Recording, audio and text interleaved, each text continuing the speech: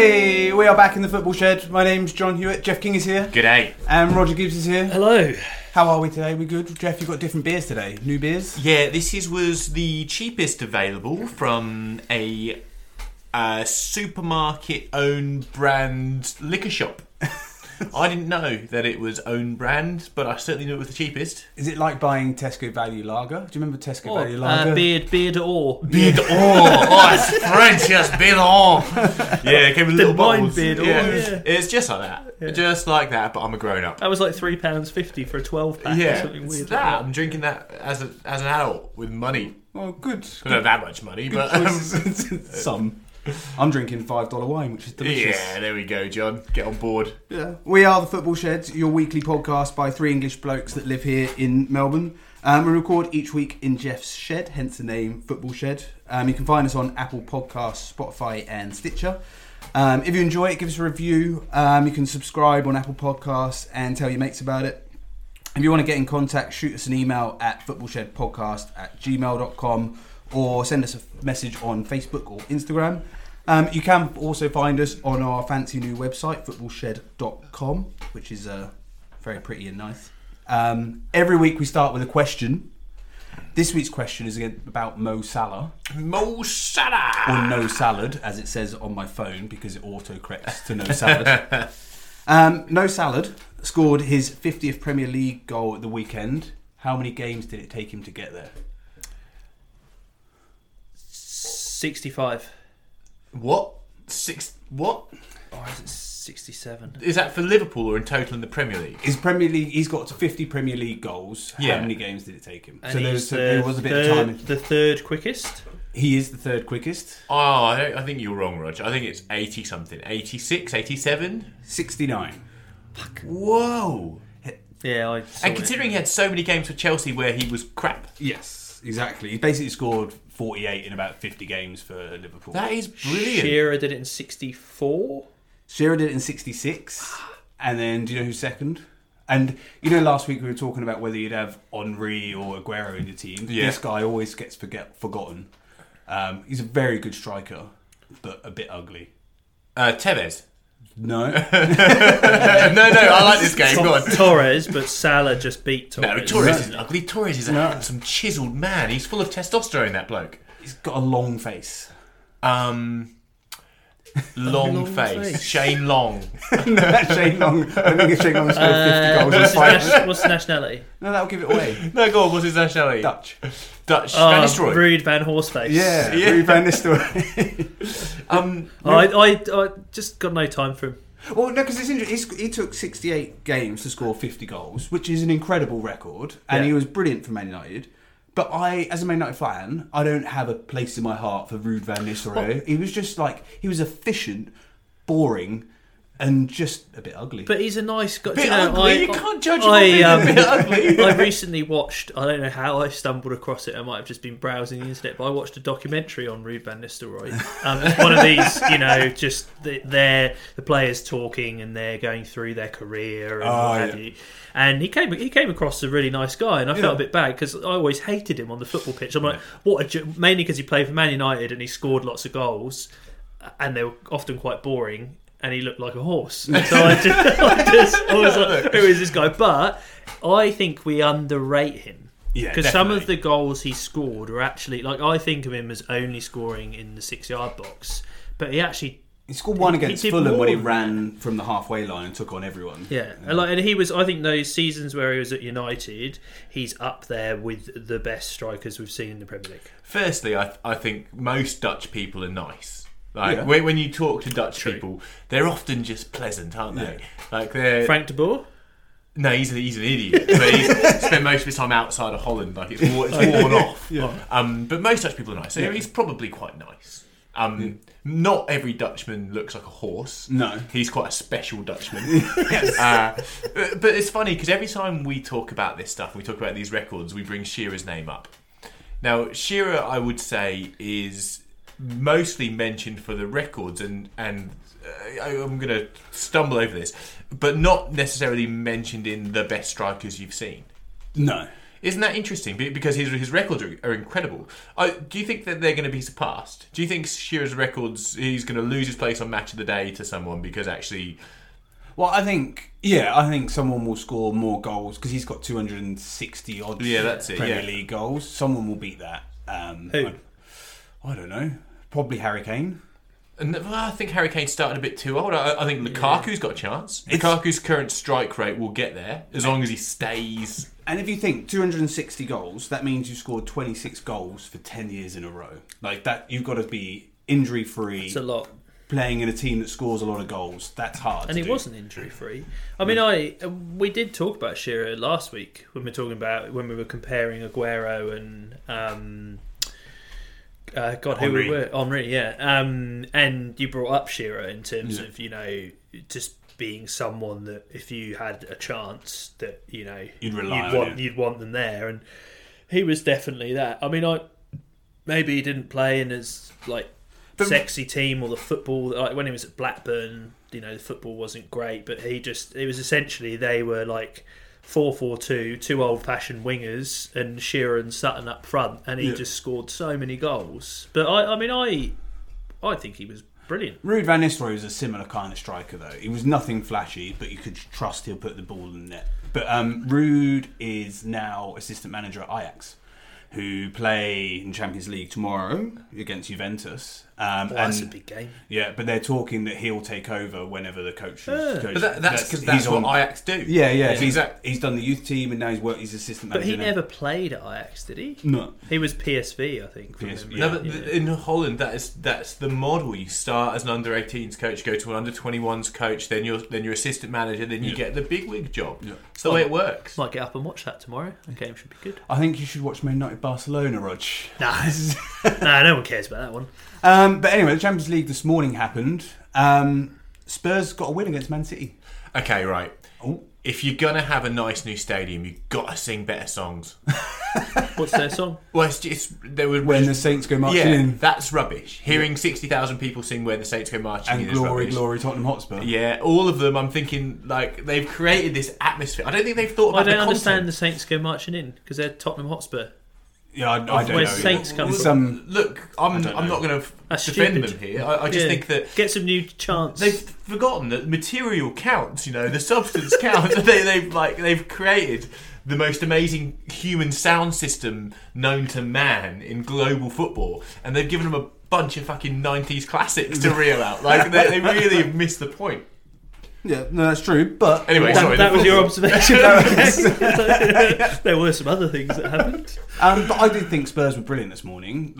They restricted Man City to not many chances.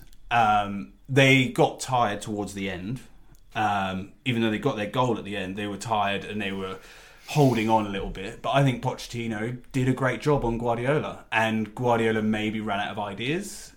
He did start Mahrez and Delph, so maybe that's is he resting players? Is he thinking, I'll be alright first leg, we'll get it in the second leg? But I think Spurs...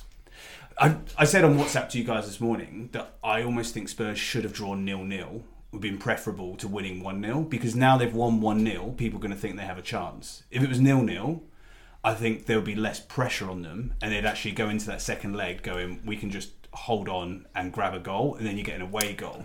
Yeah, I don't know if... I don't know if I necessarily agree with it. I think 1-0 is a great result for Spurs. Not conceding an away goal is big, and you can't underestimate it. I know, Jeff, you're going to probably jump in here and talk about away goals not being worth more. But, all Spurs have to score once. Man City then have to score 3 times. I think that's significant. I think it... maybe Kane won't be such a big miss in that second leg, because I think it's likely that Moura will come in to replace him, and I think Spurs can then set up with Son and Moura on the counter attack, and they'll cause Man City problems. Yeah. And I do you know that one player in particular stood out for me today for Spurs. I think in general their midfield was better. Yeah, particularly in the first half was a better game. It drifted a bit in the second half, especially after Spurs' goal. But Harry Winks, I thought, was brilliant. Now, he's one of these players, I'm never quite sure whether he's good or not. I'm still convinced. But then I see him play, And I'm like, he's really good, and he can do it all. I think it's one of these ones. We talk about his players. If they were playing in Spain, for instance, people would be raving. Him and James about Ward-Prowse would be starting for the Spanish midfield. I just, he doesn't lose the ball. He can go past players deceptively well. Like he's got a good, he's good on both feet. He can change direction. He always seems to pick the right pass, and I was really impressed with him this morning. Like he hasn't played for a few games, so I thought he looked great. He doesn't panic in possession either. Like when he gets the ball in a close spot, he doesn't panic. He'll just make space, get a pass person, and make a pass. He's also very good defensively. He'll harass and close down and stuff. And Spurs have been a bit off the last few weeks. And I think the reason they've been off the last few weeks is because Harry Winks hasn't played. You can say Kane's not fully fit or Son's not been on form. But I think Winks is the person in midfield who makes them tick. And he's one of those players who plays the pass before the important pass. And he builds that play from the base. And when he plays for England, like when we beat Spain, he started and he was amazing. And I think he's massively underrated. He outshone Gundogan this morning. Because essentially Gundogan for City is filling a similar role. Yeah. But I don't think it quite works with him because I don't think he's good enough defensively. Whereas I think that Winks is better than Gundogan. Gundogan's very neat on the ball, but I just don't know whether he's got that same. Doesn't necessarily read the play as well defensively and got as much steel. It's interesting. What I noticed this morning. So what I think Spurs did very well was. And I'll extrapolate on this because people talk about compact or defensive. But would you remember a few weeks ago on the shed we pulled apart Eden Hazard? Yeah. And it was his second touch that created the space. Yeah. We was talking about, he'd take a touch, his second touch would look like he'd overhit it. Do you know what I mean? And then he'd stretch onto it and curl it to the top corner. And it was the way defenders reacted to that second close touch that went too far, like he miscontrolled it. Now, when you watch Man City player, it's not they don't just have an Eden Hazard who does that. Pretty much everyone does that. Raheem Sterling does that. Gundogan does that. Even Sergio Aguero, to a point, does it, and then he scores on the stretch. What Spurs did was they remained compact to the initial threat, but then they had a covering man for that extra second touch. And there was a point in the second half where I thought it was just so perfectly evident that was exactly what they were trying to do when Sterling was cutting in from the left-hand side. Took his first touch, which was very close control. Second touch to take it inside, which is normally when Sterling just curls it into the top. That second touch appeared heavy, but essentially it was Sterling knowing his distances and knowing that on the stretch he's probably going to get it past a side-stepping defender. But there was a covering defender, so they were compact on the second phase of Man City's attacks.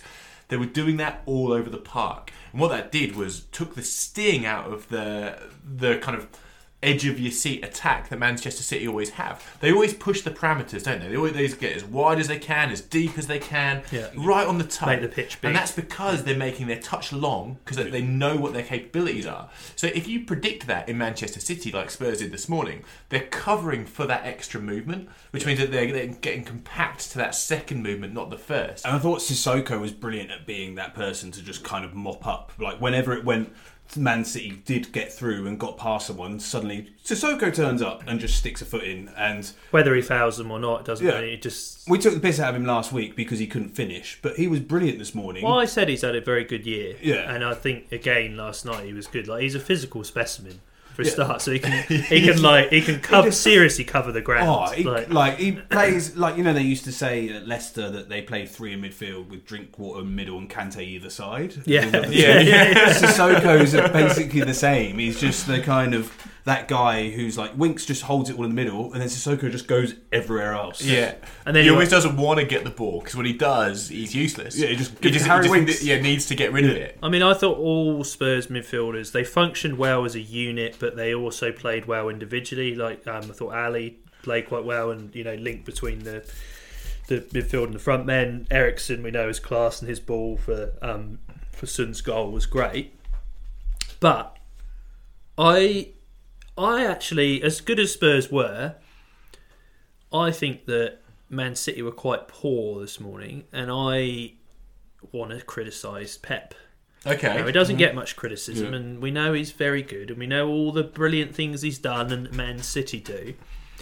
If he has a weakness, I think it's that he is so confident or believes in his system so like implicitly, like there's no doubt, you know, his system works and this is the way he's going to play, that sometimes he can be slow to recognise that he might need to change things. Yeah.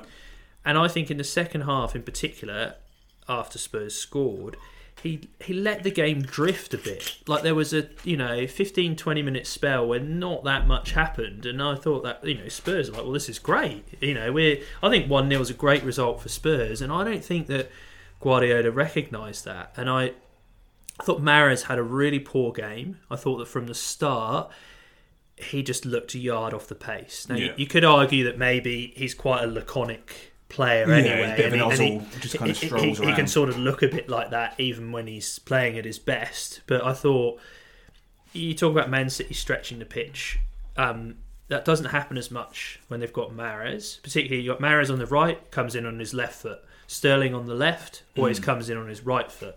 And when it's Sterling and Sané playing together, you can switch it. Yeah. So you can switch them around. So you can have them coming inside. You can then make the pitch big and have Sané on the left and Sterling on the right. And with Mahrez never plays on the left. No. Because he doesn't. He's got one trick, which is to cut in on his left foot, and that doesn't. For some reason, it's never like I don't think I've ever seen him play on the left. So it meant that they couldn't really stretch the game as much. And I think Man City are at their best when Sterling and Sané are, like, you can't rest because they're both so quick. And then, you know, Gundogan, I just don't think has the same penetration. Mate, you talked about it this morning, John, in terms of perhaps last year's result against Liverpool was in Pep's mind, and he didn't want to go into the second leg being, you know, way behind, and so maybe he's happy for a 1-0. And I mean, I think there might be something in that, but at the same time, I think that, you know, this was Man City's opportunity to play on the counter-attack. So to me, you play your best two counter-attackers, which are Sterling and Sané, because of their speed, and I think they could have got an away goal. And he could have brought them. Why bring them on with? Bring on De Bruyne and Sané with 3 minutes left. Like, at least give them 15 minutes. Like in the last leg against Schalke, brought on Sané, scored those two late goals in the first leg, which turned the tie. He's not going to do that in 5 minutes. I agree. Those substitutions should have happened way. Why didn't he? Why do you think he'd sat on his hands? But we can't be surprised by this. You know, we've discussed it. Like, you know, his ethos is you don't have to have a plan B. If your team is not winning, it's because you're not doing your job well enough. Well, maybe I'll say that's his weakness. But for him, that's his great strength. Because for him, it's like what that does is it breeds perfection. It means that you are well drilled, you are the machine, and when the machine is functioning, you win games of football. And if you're not winning games of football, it's because there's something in your machine that is not functioning, and that's what you have to fix. It's not, we have machine A for problem A, we have machine B for problem B, and setting number 4 for problem number 4. But I would argue that in one of the biggest games of the season, you want the best cogs in that machine playing. I think Mahrez is an expensive squad player. It's a £60 million squad player. But they're playing Spurs 3 games basically in a row. There's one game against Crystal Palace, I think Man City have in the middle somewhere. Yeah.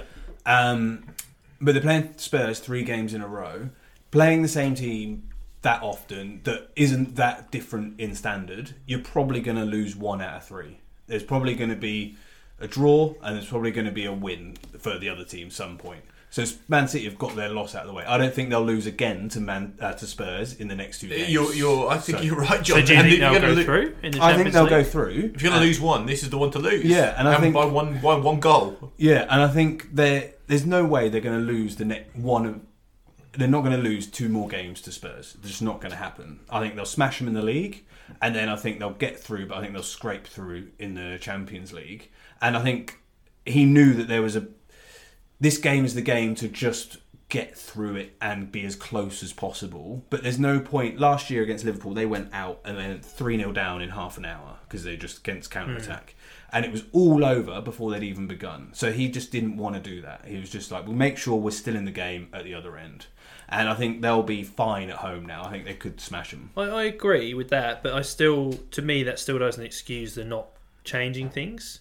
No. Because, I think because they missed a trick. Because I think they could have got a goal, and all of a sudden, if you get that away goal, then if they turn around at 1-1, then they're massive favourites. And I think Spurs, it suits Spurs now because they can sit back, and we know that Man City can be vulnerable on the counter attack. And I think Spurs will score. So I don't see this as a foregone conclusion. So who do you reckon's going through? City, 100%. Yeah, I agree. Yeah, I still think they'll go through. But I think they've made their life difficult. One thing before we go off the Spurs, not Liverpool, I just read the word Liverpool, Spurs Man City game. I wanted to mention what Danny Rose said after we spoke about the crappy racism stuff that was happening in Italy last week.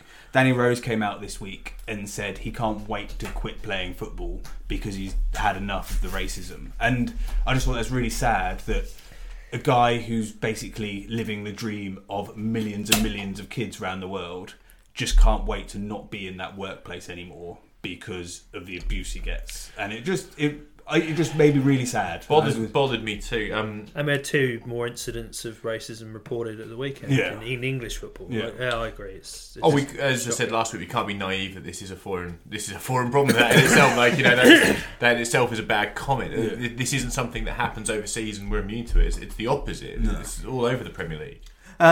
Liverpool won 2-0 against Porto. Are they through? Yeah. Boring. We already come on. Everyone wanted to play Porto. We know they're going through here. Functional, efficient, 2-0 win. Move on. I'd rather talk about their league game. Well, we can move on to their league game as well. But I wanted to bring up Naby Keita, my tip for Player of the Year, who's now scored 2 and 2. Oh, it's generous giving him the goal this morning. Oh no, it is generous. I'm with you. I reckon he's still in there for Player of the Year. You never know. He could have a great last 5 weeks. I like that you're trying to sell it, but sell it early, John. Trent Alexander-Arnold, his assist I thought was very good. He's a more likely Player of the Year, I think, from Liverpool, John. So, in all honesty, you think Porto have got no hope? Yeah. Yes. Okay. Liverpool will definitely score away, and therefore they've got to score 4 goals. So wouldn't you love to see it though? Wouldn't you love to see Liverpool collapse and Porto to come back? No. I mean, I know you're an Everton fan, but I mean, Liverpool always do, and I mean, maybe I'll have a bit of a chuckle, but no, it's been long enough now, and I'm on board. You know what Klopp's like, and he's got his claws into me. I feel invested in Liverpool. I want them to win. But there's something about the glorious failure. Yeah, I love it. I love it so much. I love the fact that it's such a foregone conclusion that when we're all wrong, I love how that feels. I love watching the pain of people just being so assured that it's nothing to worry about. I love Porto scoring an early goal in that game and the panic start to kick in. Oh, they'll find a way to make it difficult. A couple of sliced clearances and then there are no more songs. Lovren will score her own goal. I love it. I can't wait for that to happen. Well, talking of glorious failure, let's talk about the FA Cup game between Watford and Wolves. Because Wolves what a game. Were 2-0 up with 10 minutes left, basically. Yeah. And it was longer than that, wasn't it? No, Delfeo scored the equaliser on the 79th minute. But they started bringing off their strikers and stuff and putting on extra defenders, and they're like, this game over. And then Fat Jerry comes off the bench and scores the most ridiculous chip cross caress. He meant it. Oh, what did he do with his leg? The weirdest thing was he kicked it sideways. Yeah, I'm like, what has he done? And then he left it out there. He left his leg dangling out. So it's like a pitching wedge. It was. The first goal he ever scored for Everton against Arsenal when Everton won 1-0 and it was inside the box. He did a little shimmy. He did the same thing with his leg. And I've watched that goal 100 times and I still don't understand how the ball went in the direction it went, with him standing where he was standing and the defender there, but he didn't spoon it. No. That was his intention. He put the ball somewhere where his leg could twist miraculously around it in a way that would punt it where he wanted it to go. This was a slow motion version of that I've watched it so much I don't get it. And not that, but the nonchalance, the way that when he did it, he stood there. You couldn't say there was anything wrong with the defence. Defender was in the right place, goalkeeper's in the right place, and he stood there going, "I'm not running. There's no movement. Everyone just chill out, right? I'm just going to spadge my foot round this in a way that no one's ever seen." And no backlift. No, Like, it was brilliant. I think you could try and do that another 100 times and not pull it off. Like, Mate, I won't do that in my lifetime. No, but and you know, he came on 75 minutes. He'd only been on the pitch for 5 minutes.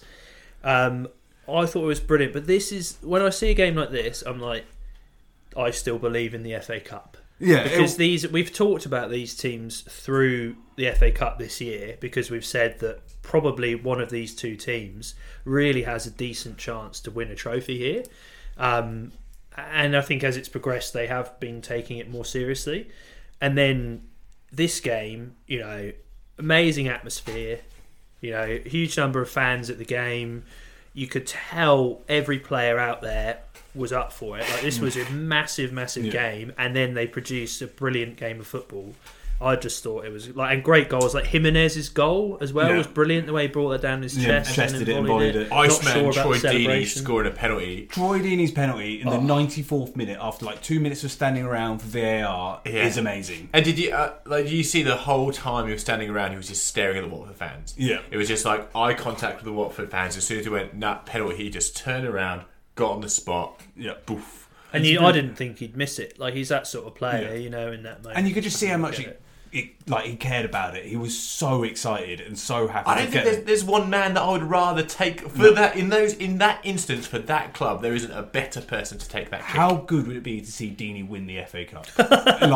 There's nothing more I want right now before the end of this season against the City Machine. Against City Machine, to Troy Deeney to score the winner in the FA Cup final. Every time I hear him in interviews, obviously his interview after that game went viral. And if you've not seen it, he's talking about how emotional it was, the fact he nearly cried, he used to pay £10 to play football, you know, he's talking about his own journey, and that's a good thing, it's great to hear. Every time I hear Troy Deeney as a pundit or interviewed, I love him more. Yeah. He is such a normal bloke. In fact, he's not just a normal bloke, he's a humble, almost less than normal bloke. Yeah. Heart on the sleeve. He's nothing but heart. Yeah. And nothing but who he is. And he, not only that, but he has the same disdain to the rest of the world that I love. Yeah. I'm like, he hates everyone. Yeah. And he hates kids today. Yeah. He hates popular culture. He hates iPhones. Yeah. Like, he fucking is disgusted by the way the world's gone. And I love it. But he's also improved himself constantly. Like, he spent 6 weeks in jail for, I think it was drink driving, or I can't remember. But he spent time in jail.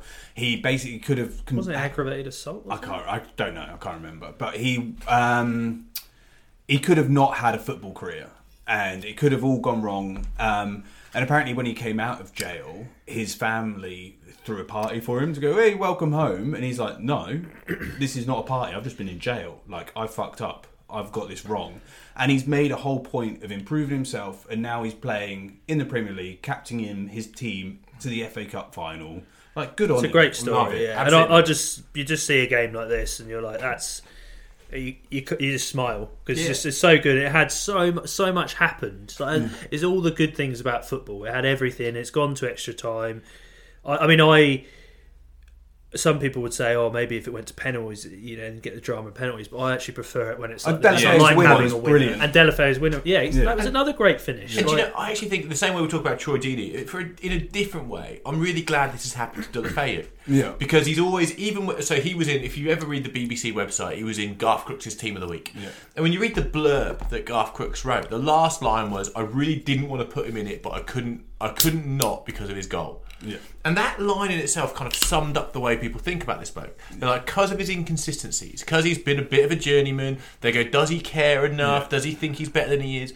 It's painted him in this light that he's, you know, I really don't want to give him praise. He's I really got all the talent, but doesn't use it. But he doesn't use it. What a waste. What a waste of a footballer.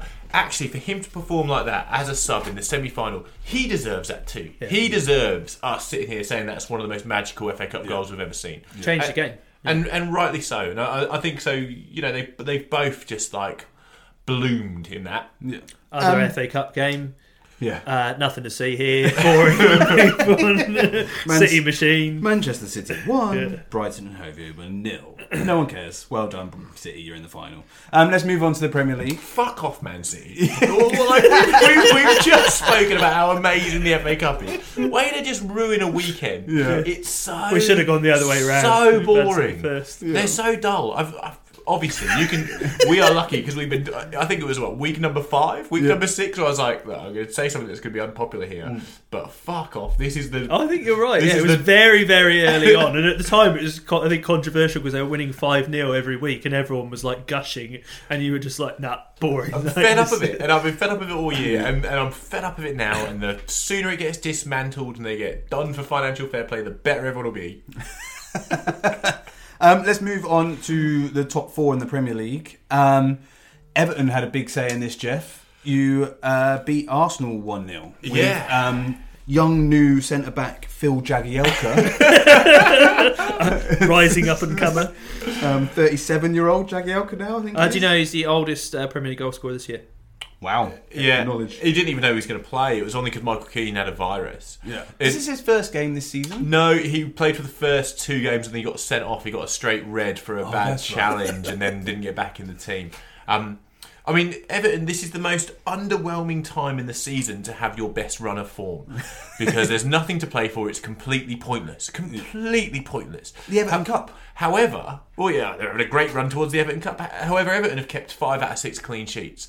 And if you think that 3 of those games were against Liverpool, Chelsea and Arsenal, and they got 7 points out of those 3 games, that's incredible. Yeah. We were sitting here a month ago. Well, obviously, January, February was the worst. They were relegation form. They were only beaten by Huddersfield in January, February for their form. However, pre-January and February, we know that they were doing all right. And now it's absolutely brilliant. If anything, it will mean that there's positive vibes going into the summer. But right now, what a pointless time to be on such a great run.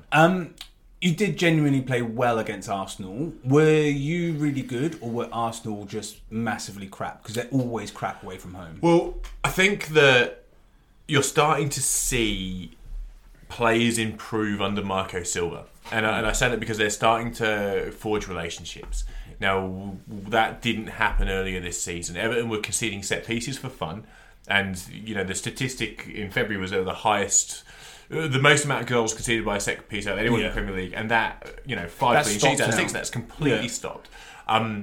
So we're starting to see development. And actually, in Marco Silva's managerial career in England, this is the first time we've seen him post a slump. He got relegated with normally Hull. he's left by now. That's exactly right. So we're actually seeing the development of youth. So back to your question: is it Everton being good or Arsenal being bad? It's both. Yeah. Everton had 27 shots to Arsenal's 7. That's an indictment on both clubs. Everton were excellent, but they should have scored more goals, and Arsenal were woeful. I'll stick the boot into Arsenal here. Yeah. So I think they've got about 22 points from away games this year. So they're on 63. Yeah. So it's not very good. No. And I think when you look at the teams they've beaten away, it's like Huddersfield, Fulham, Cardiff, Brighton. Teams that you should just beat. And they, any of the bigger teams they just had, and their away. So their away form is essentially what's massively let them down. And they'd be a shoo-in for the top 4 if their away form was a little bit better.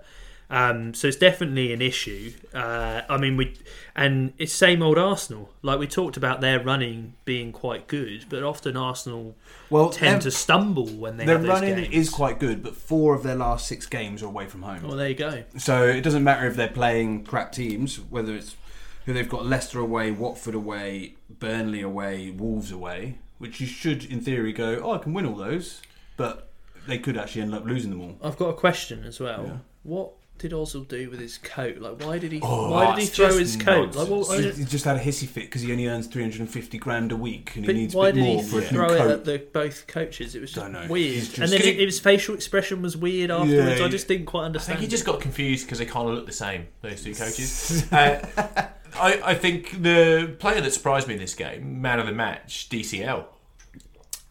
For people who aren't acronym lovers, DCL. I don't like it. DCL. No. Rog, DCL. We're riding with it, and we're going to go with it. DCL. Calvin Lewis. DCL. Who, by the way, is not the third Everton player in our history whose name can also be an anagram for the word Everton. That is a fact. You can spell Everton with the letters in DCL's name. Well, he's got enough names. Can't remember. Anyway, I think he is a sign of the improvement in the team. Obviously, he's not scoring goals because he's crap at it, but he's an incredibly good centre forward. Is he the new Anichebe? Oh, maybe. He's quicker than Anichebe, but he's certainly in the same bracket. He's become an average Premier League player, which is good because prior to this, he wasn't. He was a bad Premier League player. I can see Dominic Calvert-Lewin. Is that his name? Yeah. DCL. Having a Premier League career now. Like, I can see him playing for West Brom when they get promoted. I can see him playing for Southampton when they're fighting relegation and scoring 3 goals in a season. Like, I'm just hearing Anichebe here. He's built a Premier League career for himself. I'm not sure it's going to be at the top level and he's going to change anything massively, but he's got a Premier League career ahead of him, that's progress. Let's talk about Chelsea. Yes. In the top 4. Eden Hazard's amazing solo goal. Yeah, not only that, but his second goal was good too. Yeah. But Sarri's copped a lot of criticism this season, and a fair bit from us on the shed. Yeah. If Chelsea finish in the top 4 and win the Europa League, brilliant season. So they've qualified for the Champions League twice, if you like. Yeah. What would that? They would certainly have taken that at the start of the year, wouldn't they? Hell yeah, because they finished 5th last year. So let me just get this straight. So if Chelsea win the Europa League and finish 4th, then the 5th place gets Champions League.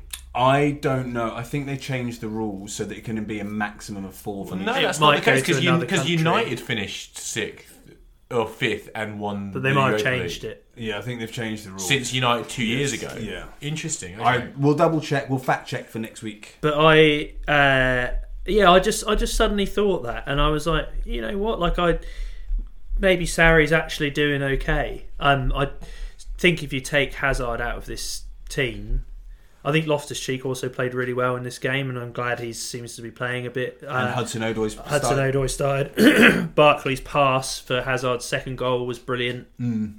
Like I feel like there are positives there as a Chelsea fan. Like, it hasn't all come together, but we know about the transfer ban and what have you. I mean, I think Sarri's done enough. I would stick with him. Obviously, losing Hazard, and we've known for months. He's going. He's going. Done. Yeah. It's going to be sad for Chelsea. It's going to be sad for the Premier League. I said to you both, his goal just reminded me of playing football in the playground, and there's one kid who's like really good, and he just dribbles around everyone, and then bangs it in the bottom corner, and that's exactly what. It was like he was on a different planet to the other players. It'll be a miss, but I think there's still enough there if you're a Chelsea fan to be excited about. They've got what's his name arriving as well, haven't they? The American guy. Pulisic. Yeah. Can I politely disagree? Yeah. Well, I'd rather rudely. I was going to say you'd have to be polite about it. Well, no, I sometimes do because about Sarri. I sometimes, every now and then, if I do listen back to this podcast, I sometimes feel like I sound like a negative cunt, and I don't mean I'm quite a nice guy in the real world. But it's like role maybe reversal. I'm not. Maybe this is actually me. Who knows? Hope not. I'm having a crisis. What are you going to disagree about? I'm gonna say that Chelsea are crap. good argument. But I'm gonna say it right, not through a naivety. They try the same thing over and over and over and over again. So watching the whole Chelsea game this week, obviously it's not the first time I've watched Chelsea this year, but it was so obvious this week that it's not like Guardiola has a plan A, like it's a fundamental strategy. It's not. They genuinely try the same play over and over again, and that play is either picked up by an opponent or not, and when it's not, they can score 2 or 3 goals, and that's fine. If it is, they score no goals and they lose, and that's it. But I talked about it earlier in the year. Their home record this year has been amazing. Yeah. Like I think they've only dropped, maybe they've lost once at home all year.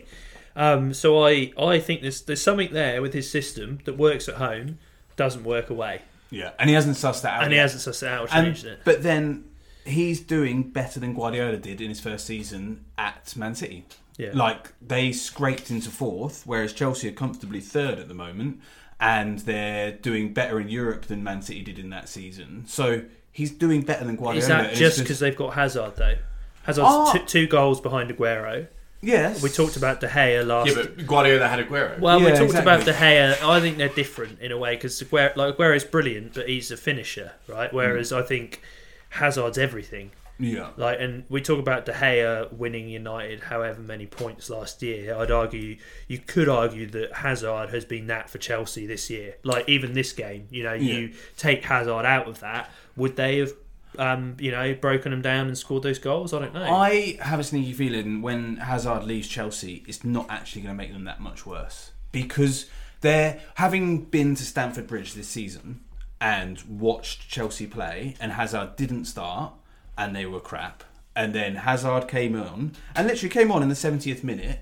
The whole crowd stood up and started cheering his name for the next 20 minutes, and he scored a goal. Like, it's like not just the team, but the whole club just goes, Hazard will sort like it out. a Messiah complex. Yeah, and he's almost too big, too powerful, too in charge. It's unbalanced. It brings an unbalance. So it's almost like young players got a bit. Remember when Henry was at the end of his Arsenal career, and it was like you had the young guys coming Pass through. it to Henry, Give it to Henry. Oh no, I'm scared. It's Henry. So I think Hazard leaving may actually make your Hudson-Odois, your Loftus-Cheeks actually that much better, and I think it might remove that. Hazard's also too good to fit into a style of football. Sarri plays football that's very stylised. Yeah. So if you remove this maverick player and get more people that fit into his style, I don't think they'll go backwards without him. I think they might struggle. The same. Yeah, I think they'll stay the same. They might struggle to start with, but I think in the long term, it could actually do them good. So. But before we get, I think something in that. before we get too far off the Premier League, I've got a couple of random questions about other games that I'd like to We're throw not going out. anywhere off the Premier League, Jeff. We've got plenty of time, so stick on the. Well, Premier it is League. the random games. Wait, stop, slow down. Top four. Let's talk about Liverpool, the champions. You're going to say the champions? Did you just? Was Possibly that Champions already- elect. Did you say the Champions champions? elect. Liverpool beat Southampton 3-1 after coming back from a goal down. I like this game because it was at a reasonable time of day in Australia. I could get up and watch Enjoy it, yeah. Saturday morning, and Mo Salah scored a wonder goal to rescue them. And he took his shirt off. Yes, showed off his six pack. It was, although I was going to take a slightly different opinion on this here. Sometimes in football you see things and you're like, oh, that doesn't really make much sense. And to me, the Mo Salah goal was one of them, in that Southampton were largely sitting deep and defending, and making it themselves compact. You're not Doing all the right things. Yeah, doing all the right things, and then they get a corner and a couple of corners, and they essentially throw everybody up for the corner without really leaving anybody back. And then Mo Salah gets the ball on the edge of the box and essentially has a free run to... I mean, there's two things. The other thing is, I think if you're Bertrand... Was it Bertrand that he was... Yeah, Ryan Bertrand. You foul him. Yeah, just take him down. Just take him down.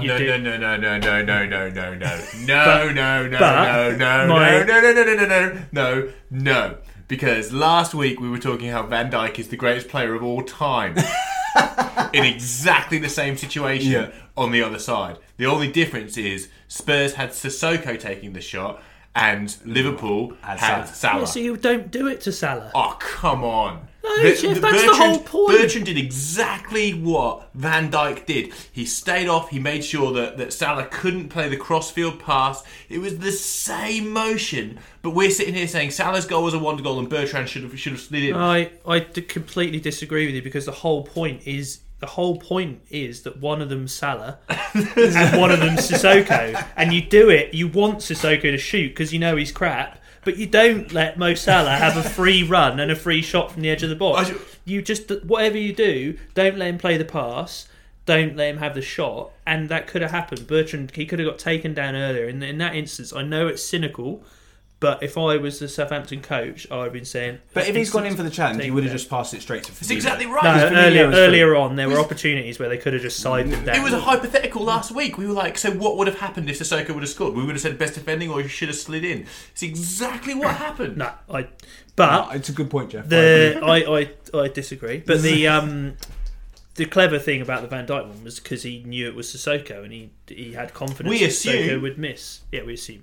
But if you're defending deep and if you're compact, why would you then suddenly go, oh, you know what? We're a really good chance from this corner. Let's throw everybody up. Like it just does make bizarre. sense. I completely agree with you. But on that point, so Southampton played pretty well. They did, yeah. They were excellent. Yeah, for the first hour at least. They did lose, so they are still 17th. But do you reckon they're going to be okay? Like, going on to the relegation battle, Palace and Burnley both won. So there's a bit of breathing space for those guys. Southampton play Wolves at home this weekend. They've got to win that one, haven't they? I think Southampton are fine. I said last week that I'd have a bit of a glowing reference on Southampton. I don't think this is the week to do it because I think they threw it away when they put everyone up for a corner, which is a shame. Should have made the most of it last week. But I do think that it's chalk and cheese versus where they were when the Rabbit Hutch came in and where they are now. And I think that if you are a player who is going to move to the Premier League in the summer, you're not looking at it like, oh, am I going to move to Cardiff if they survive? You know, you're not looking at it like a one-season wonder. You're looking at it like a development. Like this team is getting better. It's more organised. He doesn't accept any shit, which means the only players he's going to get are players who can put up with that. They will be hard workers. I think Southampton are in really good nick right now. Even Shane Long scored. Yeah, I know. Third goal of the season, I think, or second. Third in 42 games. Third in 42 games. Prolific. I also agree with Jeff. I think that Southampton will be okay. You're always slightly nervous saying that when they're sitting in 17th, but I think there's other teams. I almost think it's between Brighton and Cardiff. Yeah, Brighton falling and this week is ginormous for both of those clubs. So Cardiff play 2 games this week. They play Burnley away and Brighton away. Now we know their away record is pretty atrocious. If they've got any chance of staying up, they have to win both of those games. If they don't win both those games, it's all over. Cardiff are down. And then Brighton play Bournemouth at home, and then obviously have Cardiff at home the game after. So I think by the time we sat here next week, I think we'll know who's going down. I agree that Cardiff Burnley game is massive this week. You spoke about Palace. Milivojevic scored his 10th penalty of the season. Yeah. Do you have him in your fantasy team, Rog? Probably should. Do you know, and I don't know this because I've not done the research, which is a shame, but the last person I remember scoring 10 penalties in a season Andy Johnson was Andy Johnson for Crystal Palace. that was the only way he got his goals. Oh yeah, it was for Palace as It well. was for Palace because when he signed for Everton, they realised that he just couldn't score. Went down like a sack of penalties, sponge. isn't it? 10. Have they had more penalties than anyone else? I don't know. I feel like Roy Hodgson would whinge that he doesn't get enough penalties. Yeah, he probably does. Yeah, got 10. We'll find got out. reputation. Yeah. I'm going to move on to the Leicester Huddersfield Town result. Is Tielemans any good? He's brilliant. He's started at Anderlecht. Bit flaky. Belgian. Was really, really good for Anderlecht in the Belgian league as a young guy. He plays kind of number 8, possibly number 10. And Monaco paid a lot of money for him to replace, maybe João Moutinho or paid like 35 mil. Yeah, paid like 35 mil for him, and he went there at the start of last season. So it's a season. So the year after Monaco were amazing. Yes. So after they sold all their good players, he was brought in as one of the replacements. And it just didn't work for him. Didn't really happen. He struggled for form. I think he got into the World Cup squad, but and didn't play at all. And it kind of all went wrong. So he's gone on loan to Leicester now. Oh, it's a clever loan signing, actually. Brilliant. Yeah. But the problem is now he's playing so well. It's your theory, Jeff. Like, you want people to come on loan and be quite good, but not really good, because then other people will come in. Yeah. And now people are going, Arsenal are going to sign him or whatever, and Leicester might miss out. But he's brilliant, really, really good. Interesting. I mean, he's not tickled my fancy so far this year. Obviously, when I watch Leicester, I look for James Maddison, and I appreciate everything Maddison does. Obviously, great free kick again. Another amazing free kick. But yeah, I hear Tielemans' name all over the place, and I feel like I should be doing a bit more He's been good investigative work. You got him and Harvey Barnes and Maddison all playing, and it's quite exciting. There's 4 in a row for Leicester now. I mean, they're going all right. Tielemans is one of those rare players. He's a midfielder who can do it all. So he can tackle, he can pass, he can run, he can take people on, he can score a great goal. There aren't many of those. No. When it goes wrong, it goes really wrong. But when it goes well, It's really good. On stats, I'm only going to say, I'm sorry, I'm jumping back here, but it's because it's 10 as well, and your stat was 10, which just made me think of it. Jordan Henderson got very excited when he scored his goal for Liverpool. The third goal. That's his 10th season in a row that he's scored in.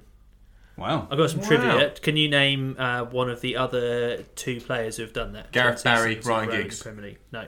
Giggs? No. Was it Gareth Barry? No. 10th season in Might a be row. current player. 10 seasons in a row. Jagielka. Current Aguero? No, he's not been here 10 seasons. There's 3. Peter Crouch. No. Because he is still here, Peter Crouch. He's One still of them plays on one half of the Mersey and the other plays on the other half of the Mersey. Ooh. Leighton Baines? No. Likes a pillow or a quilt. Likes a pillow or a quilt? What? Theo Walcott? Yes. Theo Walcott! And then the other one plays for Liverpool, Daniel Sturridge. Yeah. Wow! And then Aaron Ramsey is the other. Yeah, very good. But I just thought, Henderson. I mean, I thought he was good in this game. He was really good in Champions League this morning. I love seeing someone love scoring so much. Yeah, same. Like, he just really meant a lot. loved it. Like, oh, good on you, Hendo. He did really enjoy it, didn't he? Last thing on the Premier League, talking of scoring goals, who is going to win top scorer in the league? I'll give you a rundown of where we're at the moment. Aguero's on 19, Salah's on 18, Aubameyang's on 17, Kane's on 17, Mane's on 17, Hazard 16, Sterling and Vardy 15. So basically there's 4 goals between 8 very good players there. Who runs away with it? Do we know what the Kane status is? He's dead. Bugger. Yeah, he's dead out for I a bit. put money on him when he was 15-1 to finish top scorer. goal scorer. I'd cash out if I were you, because the bloke's dead. Can't. He's got no ankles. I'd say Aubameyang. I think Aubameyang's got a chance. I also have a sneaky feeling Jamie Vardy might have a chance. Like we were just talking about Leicester and they're suddenly playing well. And obviously Brendan Rodgers has come in and gone, Jamie Vardy, you're my man. And he might just go on a bit of a run. He does when he did that thing, he scored 12 games in a row or whatever. He does that. He might just go on a bit of a that. He's done that once. And Brendan Rodgers does come in and just like drool all over your shoulder and go, I love you. Yeah. I love you, footballer. That's what he does. And give you a cuddle with his cheese. So my money's on Vardy. Mo Salah and Liverpool win the league. Oof. Roger, that is a disgusting thought. Aguero will get it. Great. Let's move on to the Championship. Rog, do you want to give us a Championship update? Your boys? Not really. I just want to talk about Bristol City. Well, you won 3-2 this morning. Bristol City have only lost 3 games in 22. Wow. In their last 4 games, they've beaten Sheffield United away, who are obviously Sheffield United are up there in third, could go second again tomorrow. This morning they beat West Brom 3-2 in a thriller. They were 3-0 up after 19 minutes, and then West Brom came back. West Brom are a good team. And they also beat Middlesbrough 1-0 away, and then they drew 2-2 with Wigan at the weekend. But now well entrenched in the playoffs in 5th. They've still got a game in hand in most of the other teams there. It's a 3. Norwich are up. And I think Norwich have won the league. Done, isn't it? And then it's going to be right down to the wire between Leeds and Sheffield United for that second automatic promotion spot. Personally, I'd like Leeds to come up just because I think we're ready to have Leeds back in the Premier League. But as Jeff says, they've done their time. They've done their time. Sheffield United are also a big club. They deserve to stay there for a bit longer. They deserve to stay in the Championship. Because when they went down like under a cloud in a disgraceful sob fest. Yeah, okay. Like they've not wiped the tears off. No, and as much as anything, I would love to see Bielsa in the Premier League. And then in the the playoff race is looking very close. Like West Brom, it looks as though in terms of playoffs, obviously one of Sheffield United and Leeds. West Brom will definitely be there, and then City are in the box seat, but it's still pretty close. And then it's one of probably 7 teams. Villa look like the form team. They've gone on a massive run, and they seem to have got themselves together at the right time. And a club the size of Villa, you think if they go on a run at that right point, they could just burst them through. Unfortunately, I think that Villa will go up via the playoffs. Yeah, I think it's interesting. You wanted to talk about Bristol City. I actually wanted to talk about Bristol City too, Rog. Okay. Wow. Do you know that Bristol City changed? I'm going to be quite complimentary in a weird way because it's not a very good story, I guess. But they changed football completely in the United Kingdom. Wow. They were pioneers in 1982. So they were the first football club to ever go into administration, not be able to pay all of their debt, and then have someone re-buy them out under a pseudo company, wipe off all their debts, kill all of the contracts they had with all of their players and all of their suppliers, and it was called phoenixing, rising from the ashes as so in modern times, or like a plane crash, like you would. It's exactly right. So in modern times, we saw it with Rangers. Yeah. What was it? 8 years ago, Rangers couldn't pay their debts. Rangers went bust. They had to sell Ibrox. Yeah. But essentially, they were bought out by Rangers PLC. Yeah. So then separate company. All of the debts, all of the player contracts, every transfer fee they owed to any other club in the world got completely scrapped because Rangers didn't exist anymore. However, a separate company called Rangers PLC came in and bought the stadium. And they offered new contracts to the players they wanted to keep. And the players that they couldn't pay the wages to, they just let go. Bristol City were the first club in Britain to do that. Wow. They did that. The very next year, 4 other clubs did it. So they led the way at being Pioneers. shit. But this is the interesting point. So before that, so there are 92 clubs in English football, British football, English football leagues. There have only ever been 95 clubs. Yeah, okay. So before Bristol City did that in 1982, there are only 3 clubs that have completely liquidated. Wow. It's interesting. So Aldershot are one. Yep. Maidstone United. Yep. And New Brighton Tower. Well, I don't know who New Brighton They are the only clubs in British footballing history that have ever completely liquidated. Every other club before Bristol City in 1982, their plane crashed. However, they found a way to refinance and pay off their debts. They got relegated. They went out of the Football League, got back. But Bristol City deciphered a plan to try and stay where they were in their league position by going completely bankrupt, selling themselves to themselves as a brand new company, cancelling all the contracts for every bit of money they owed across the world, and starting again in 1982. We're Bristol City PLC, and we're going to start again. Wow. But amazingly, at the time where they were going through this, there was a day where everything was for sale, of course, and a developer came in and was trying to buy the stadium. What's the ground called? Ashton Gate. Was trying to buy it to build houses. I remember that bit. So these blokes who created Bristol City PLC, whatever it was called, had to be super quick, or else it was all going to completely fall apart. But that set a structure up. So as I say, in the next 4 years, clubs were doing it left, right and centre. And the only reason why Rangers could do what they did was because of the pioneers of self-destruction, who were Bristol City. There we go. Now we've just got a billionaire owner, which makes everything easy. The only other things I wanted to say on Championship, Bristol City, there's a young guy playing for us this year on loan from Chelsea, Jay De Silva. Okay. Last few weeks has been brilliant. I've got a feeling we might see him in the Premier League next year. The other one is I just want to shout out to Graham Potter at Swansea. Oh, yeah. They won again at the weekend. They're managing to just about hang around the playoff picture. Now, the reason I wanted to shout out to Graham Potter is because we all watched the Sunderland documentary and saw what can happen at a club when the owners are disengaged and their asset stripping and just all the money's being drawn out of the club. Now, that is happening at Swansea at the moment, and yet Potter and the players are managing to hold it together enough that they're not, battling for relegation right down at the foot of the table. They're actually still just about in the playoff picture. And I think to do that, there's a lot of stuff, and that is like papering over all the bad stuff that's happening, and that stuff's not in the news. But I guarantee that club at the moment is a shit place to be, and there's all this stuff happening, and money. It wouldn't surprise me if people aren't getting paid. Yeah. And I'm a little bit nervous about what might happen at the end of the year next year. But I think as a manager, he deserves an enormous amount of credit, and I think we will, see him around for a while. Yeah, I think he's a good manager. So you see Swansea won 3-0 this morning. Yeah, they won 3-0 this morning. Australian time this morning. I can't remember who they beat. It's talking about Graham Potter. Daniel James scored again. Yeah. Daniel James scored twice. Did you see Graham Potter's comments on Daniel James? He said, in honesty, this is the best individual performance I've ever seen. And he goes, if we're all going to be honest with ourselves, he is way too good for the Championship. Wow. What amazing honesty awesome. from a coach. It's absolutely brilliant. But I guess he knows that's £35 million that will pay off their debts. They're just glad they didn't. They were going to sell him for about $5 million. Yeah, so does anyone have any side stories before we go on to end feature? I've got one. Oh, go on then, Rog. And it's another local one. Oh.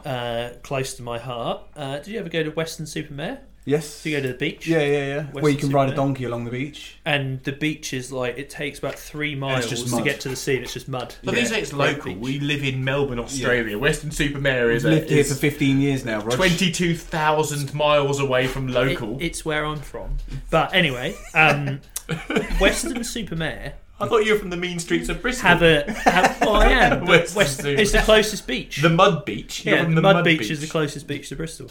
But anyway, Weston-super-Mare, interesting fact, have the longest run in English football without getting relegated.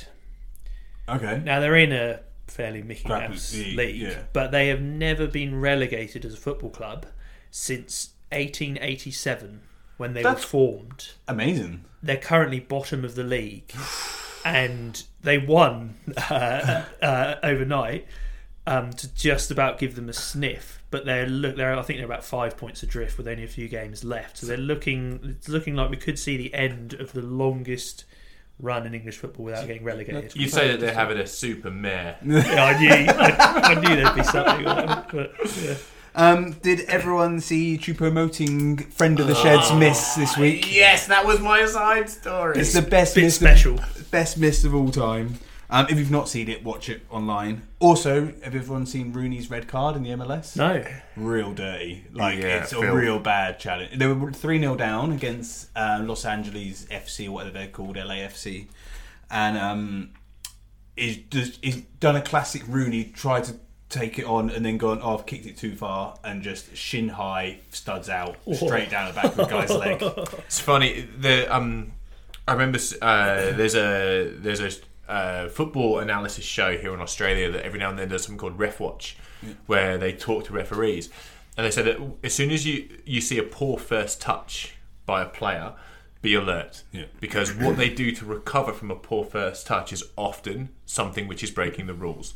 They dive in. The mature player, the Gareth Barrys, will not do that. Yeah. But then the players that are like Wayne Rooney, who've got something about them, they'll take a poor first touch and go, no, I can get this back. I'll tell you, I can get this back. And they'll realise that they're not 16 anymore. And they're frustrated at themselves. It's like, oh shit, I've got to make this up. And they've got to make it up for their teammates, know that they're doing everything they can to make it up. And then they just fucking kick you in the nuts. And you're like, oh my God.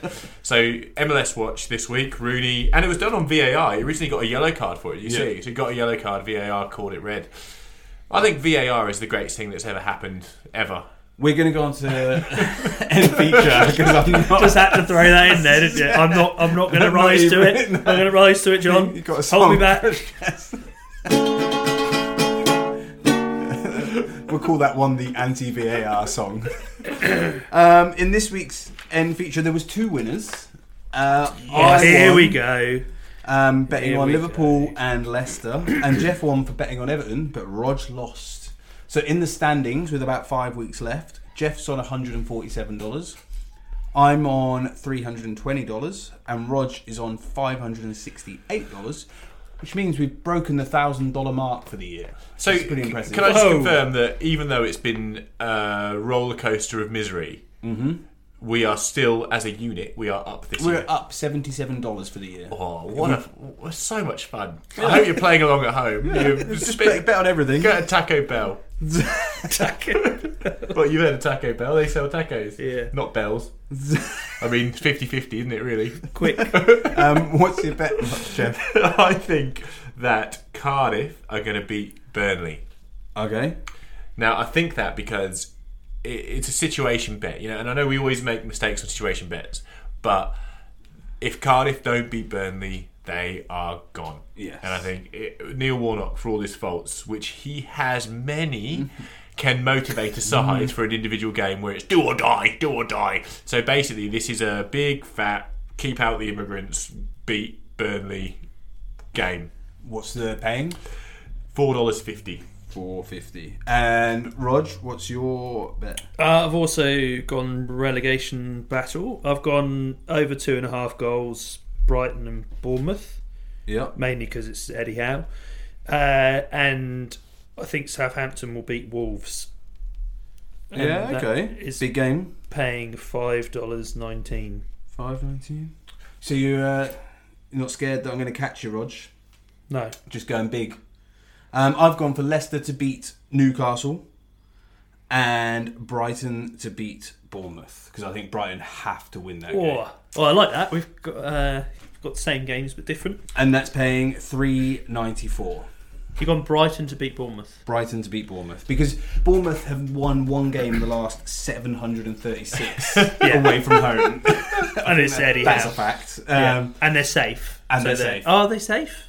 They're not mathematically safe, but they will be. Yeah. I would love it if they get dragged in. No, there is no way that Cardiff are getting another 10 points out of these last few No, games. you're right. 9 is the absolute max. Yeah. I think. Yeah, agree.